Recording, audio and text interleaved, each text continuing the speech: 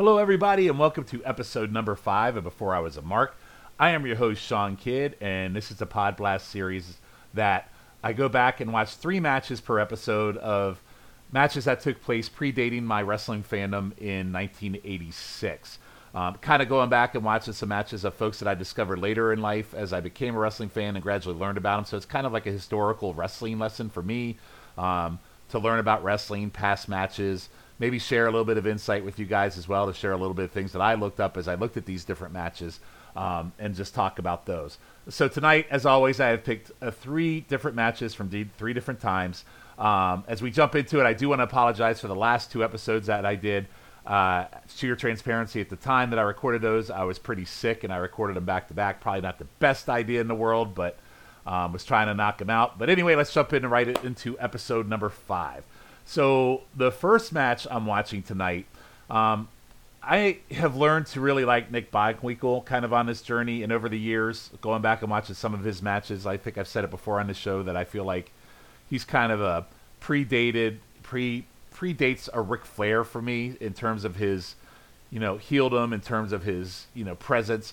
And one of his biggest feuds was with Verne Gagne, who, of course, everybody knows owned the AWA and eventually was the owner at the end of the AWA. But he always kept himself in the title picture. Some would argue Verne was probably a mark for himself and stayed in the title picture too long. But this match tonight is between these 2 men for the AWA World Heavyweight title. It takes place in Minnesota on February 10th. 1979. As always, you can find all the matches I talk about on this show, for the most part, either on YouTube or on the WWE Network. But for tonight's context, all 3 are on YouTube.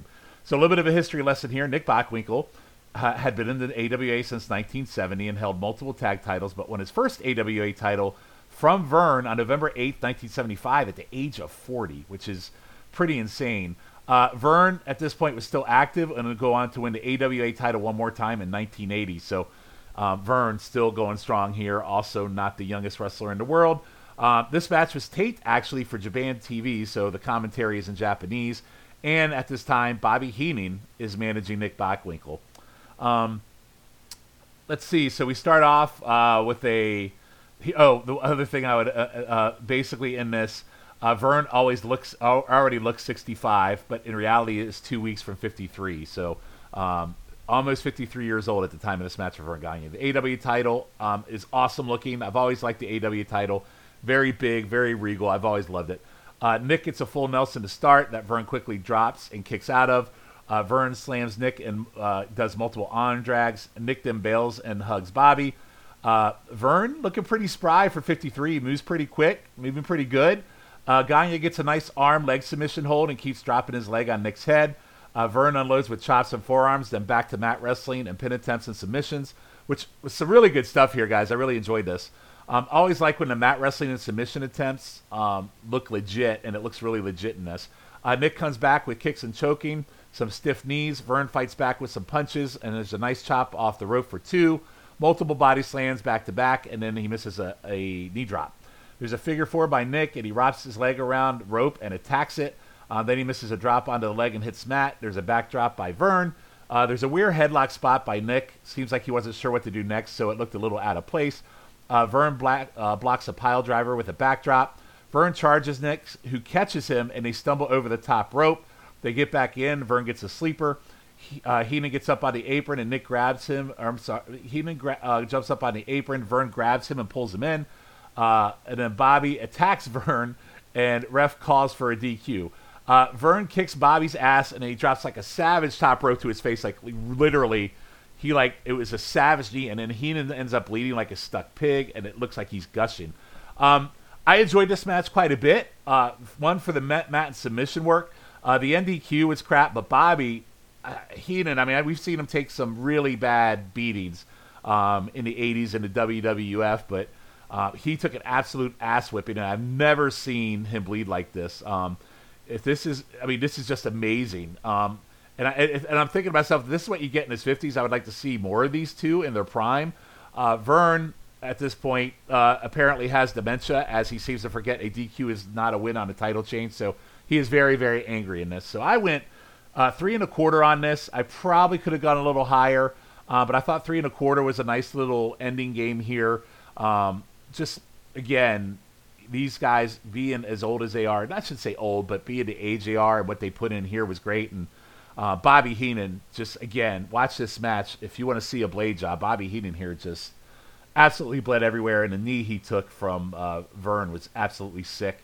But yeah, I did go down a little bit because of the DQ, which in some of these YouTube matches, as I go through these, a lot of these have non-finishes, which take them off a little bit, but still a pretty cool match if you want to go watch these two, Verne and Bockwinkel. So good match, 3.25 star for me.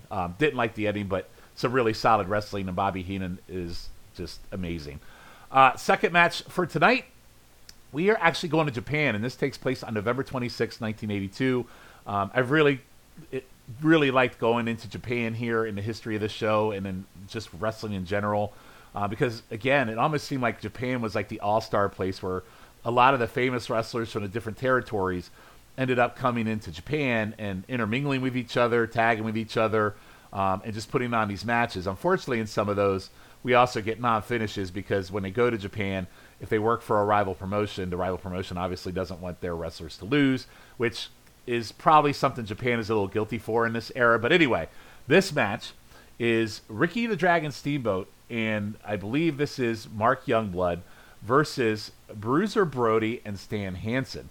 Now, this is an interesting match for me because I've seen a little bit of Steamboat and Youngblood, as I've watched some early NWA, as I've gotten ready for NWA Crock and Roll, which is another podcast I do on this feed. But it's interesting to kind of go back and watch and just kind of, see their different matches. Like Steamboat, I'm used to again in the 80s where, 85, 86, 87, where he was really big in the WWF. And I really got into him in the angle with Savage, where he got his throat hurt by Savage, which, again, was, one of the main angles that really got me into wrestling. And really, really just... And by the way, this isn't Mark Youngblood. This is Jay Youngblood. So if I said Mark, I apologize. But anyway, Steamboat, and seeing him in the early NWA, like right now in some of the watches, there's a place on YouTube that talks about 1984, the year of change, and it's kind of documented on YouTube, which is kind of a cool watch. And Steamboat's in that, where you see him win the U.S. title, you see him, him and Slater have a feud, and then he goes on to feud with Tully for the TV title before he leaves for the WWF in 1985. So I've really enjoyed going back and watching some of Steamboat's stuff. Jay Youngblood, I'm still not that familiar with him. Still trying to get my head wrapped around really who he was and things that he'd done. Bruiser Brody, don't need to say anything. And then Stan Hansen, if you listen to any of the other podcasts I do, particularly YouTube and Roulette, Stan Hansen has absolutely turned into one of my stiff favorites. But these are between these two teams. It's from Japan, November 26, 1982. Steamboat and Youngblood at this point had held the NWA tag title twice, and were with them. I think they would win them again in 1983. Hansen and Brody teamed often in Japan and elsewhere from about 1974-85. They are multiple-time U.S. tag champs and also PWF tag champs in Japan, which they held for 461 days. So, again, kind of learning this history of Brody and Hansen. I didn't realize they were a solid tag team. Steamboat and Youngblood, I did. When it comes to Hansen, I'm used to him having, like, I mean, I know he's been, Terry Gordy was one in the 90s. Like, so Brody and Hansen as a tag team. Pretty cool here. So we'll jump right into it. This is from one of the Japan Tag League events that Japan always did. Really good pomp and circumstances, Japan, which I love. They do this really well. Hansen and Brody just look like a Hoss team that would absolutely kill you. Brody and Steamboat start with a few tie-up and standoffs. Hansen tags in and nails Ricky with an elbow.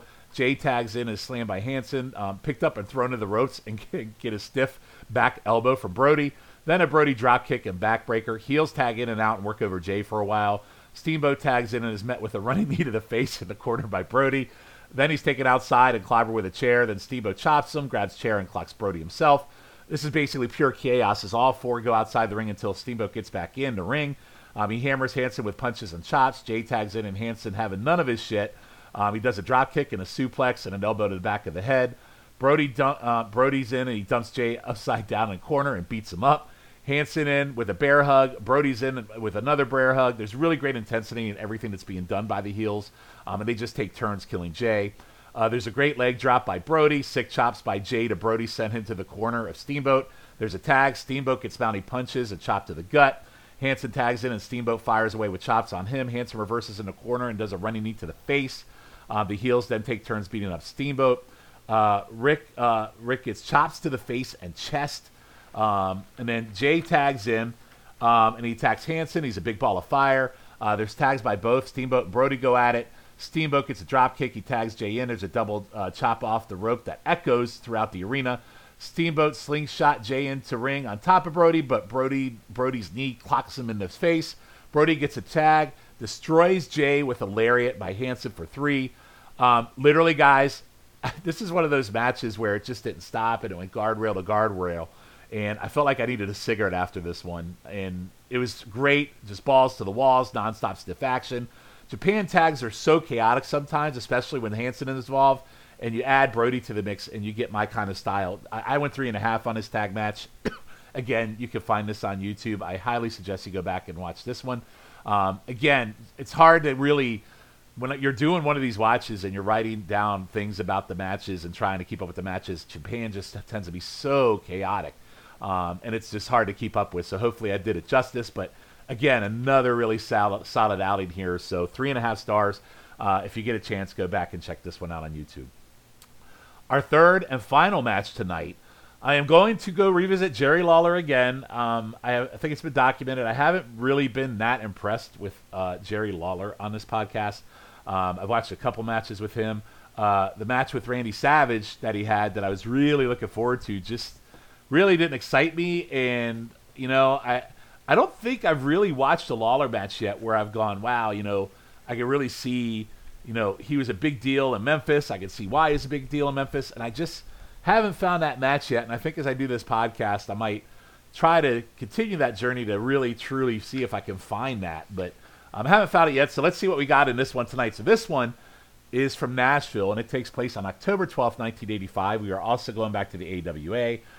This will be Rick Martel, who I have liked on this. If you remember, I really liked the High Flyers match, the High Flyers versus Martel and Santana match that I've documented on the show. I really like that. I think I went 4 stars on that one. A great tag team match. But this is Jerry Lawler versus Martel for the AW title, Nashville, October 12th, 1985. Martel won the title on May 13th, 1984 for Jumbo Tsuruta. Lawler, obviously a Memphis staple, and would often challenge for the AWA champs on their Tennessee loops. And it held the AWA the Southern title, International, and NWA Mid-America titles at this point. Lawler was constantly in the title picture. It was always a stop for the champion. Obviously, he didn't actually win the AWA title until he beat Kurt Hennig for it when Hennig went to the WWF in 1988. And then you had that whole thing with him and World Class, the unified title, which was all a big mess. But this is still 3 years away from that. So we'll probably see more Lawler AWA title matches because I think I have it mapped out where I have I think I have a match, maybe a match or two with him against Nick Bockwinkel. That's way, way down the pike. But anyway, this is him versus Martel. Lance Russell and some other gentleman whose name I did not catch was on commentary. But it sounded a lot like Mike Graham. It sounded like Mike Graham. And I've been on shows where I've talked about Mike Graham where he's just very blah, very not lackadaisical, but just tries to be like Supermark, that he knows everything. And that's really what it felt like. Of course, Jerry on his way out is cheered. Rick Martel is booed. Jerry gets a quick small package, which clearly angers Martel. Then he does a backslide that does the same, then a roll-up. These are good, intense pin attempts to start, with Martel clearly playing the heel and getting frustrated. Martel finally gets a bunch of knees and punches, but is back trapped out of the corner by Jerry. Lawler heads him off at every pass, which continues to piss Martel off. Martel, really good at signs here of heel Martel, if you remember his model gimmick. Some good signs here in terms of how he is as a heel.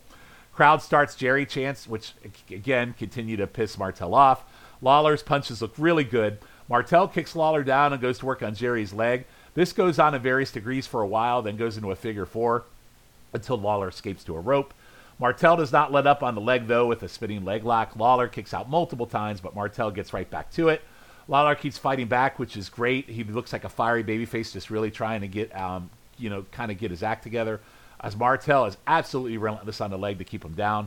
Commentary definitely points out Martel working out of character just in terms of how aggressive he is, so I really like that. Lawler finally escapes and starts going to town with right hands, but misses a fist drop, and Martel gets right back to the leg at the 15-minute mark. Martel misses an elbow, then all of a sudden straps come down. And then he just wails away at Martel. Fantastic looking punches. I will say this, Jerry Lawler, at least back in this time frame, has really, really solid, great looking punches. Crowd is hot for the comeback. He gets a second fist. He gets a second rope fist drop multiple times. He stands Martel up and he runs at him, but Martel sidesteps and the ref goes down. Martel hits Lawler with a boot and covers, then goes to get ref, but Lawler gets the boot as ref coming to, and Martel hits. And then Lawler grabs the boot, hits Martel, and covers him. Ref rings the bell. Announcer says Lawler won, but ref gives it to Martel for the DQ on the boot. Martel attacks Lawler, but Lawler hits him with the boot, and then Martel bails.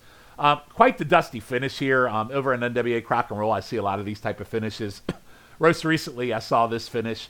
I believe it was at the Crockett Cup between Dusty and Flair. It was similar with Tommy Young and the boot whole thing. This one is interesting. I like to start with Lawler meeting Martel at every turn. I actually like the story with Martel working over the leg. My issue so far in this, and pretty much in every other Lawler match I watched, is that he just doesn't seem to do much but punches. And you don't get much out of him about punches. You get great babyface fire and something here and there, and I get why people are into him when he has that fiery comeback, but all I've seen him really do is punches. And I still want to see more out of him. But the crowd was still hot. Martel looked really good on the offense and playing the heel role while on a face run at this time, but could definitely see some being down on this with the amount of limb work and Jerry's punch-only offense. But I actually went a Gentleman 3 on this. I actually enjoyed this quite a bit for various reasons, but I would kind of go out of my way and check it out and kind of form your own opinion. So not a bad watch for today's episode. Again, we had the first match, which I think I went 3 1/4 on. The second match, I went 3 1/2 on. This one, I went a Gentleman 3. So 3 really solid matches here. So not a bad run, not a bad watch for tonight's episode. So with that, that ends this episode of Before I Was a Mark. So please check me out on other podcasts. My main podcast is NWA Crock and Roll, which I do with Scott Shiflett, Dr. G, and Colin McDougall, where we really go through the history really, really in depth on Crockett wrestling from April 85, and we plan to run it through December 88. As of this recording, we have just started our May 86 watch, which, again, May is kind of there's a lot going on in May. Crockett Cup had just ended, and then they kind of did a reset in the last week of April, and now all the reset from April is going into May, and actually this will lead into the Great American Bash 1986. So that pod drops twice a month, and we really, really go in depth with the history and matches and the feuds and the promos. So if you really want to dive into the historical content for a really, really great period of time in wrestling, which, by the way, is the time in wrestling I started watching, we really go along and document that really, really well. So please give that one a listen. It's one of my favorite podcasts to do, and from historical context, we definitely do a lot of research to make sure we get everything in that makes sense and really help you take you for the ride in Crockett. So please listen to that. Other ones that I do, YouTube Roulette, which, again, kind of inspired this podcast a little bit, that I do with Scott Shiflett, Logan Crossland, Matt Souza, and Jacob Williams, where we pick 4 random YouTube matches. Usually we don't pick them until the day before. Some I pick them sooner, but we pick 4 random matches, and it could be from any point in time in wrestling. Could be modern day wrestling, could be wrestling in the past, could be any time. And that's what's great about the show, is that we kind of watch it and then we just kind of rate them and then see what's in our top 5, our bottom 5. That's a really fun pod to do. Probably one of the funnest ones to do for me, just because it's a live watch show, no notes, and we just talk about it on the fly. And it's kind of like a Saturday night at the bar, shooting the shit with the friends, but you're watching wrestling. So really give that one a listen. That one's been really good. As of this recording, again, I record these a ways out. We are getting ready to record episode number 13 next week. Episode number 14. But by the time you hear this, it will probably be dropped a long, long time ago, and we might be into like 15 or 16 at this point. And then the other things on the feed. Again, go Highway to the Impact Zone. You can find me on. Again, that's a really great chronological watch. We do live watch with Jacob Williams, Logan Crossland, myself, Matt Souza, Ben Locke, and then Lewis as well. We alternate. But anyway, we are in 2005 TNA. As of this listen, they have just done the Sacrifice pay-per-view. So really, really give that one a listen. That one's also a really fun kind of, hey, spend a Saturday night with your buddies watching, like, we don't record on Saturday night, but just think about hanging around, watching wrestling with your buddies and just shooting the shit. That's kind of a scenario we do that with that one as well. So And then there's all the other great wrestling shows here on the wrestling feed. You know, the NWA Saturday Special looks at current day NWA, the original PTBN podcast that's on every other Monday. Through the Looking Glass, you know, Wrestling's Chicken Salad, which, you know, I was a member of, but unfortunately due to time commitments and, you know, personal life, I've had to drop out of that as well. Over on the Pop feed, you can find some great stuff on the Pop feed.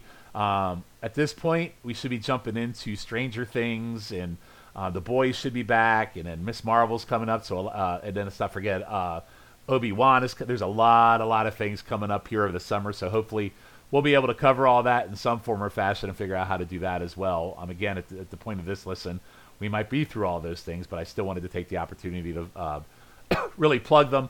Also, listen to the North-South feed, where JT and Chad and Aaron run that feed over there. A lot of great wrestling content. You can also find Jennifer Smith, Jenny Position stuff over there as well. So please give that one a listen as well. And also the new 90210 NoSo feed just launched with Tim and Jake. Or I'm sorry, Tim Capel and JT have separated that from NoSo, so it kind of has its own, you know, little feed and vibe where they go back and do the historical watches, talk about 90210, which for many of us is kind of that great classic show that we grew up on. I've been a guest on there a couple times, and it's a really fun show to watch and a really great chronological watch that they do with different guests appearing and talking. So give that one a listen as well. So with that, guys, I am Sean Kidd. I appreciate you listening to this show before I was a mark.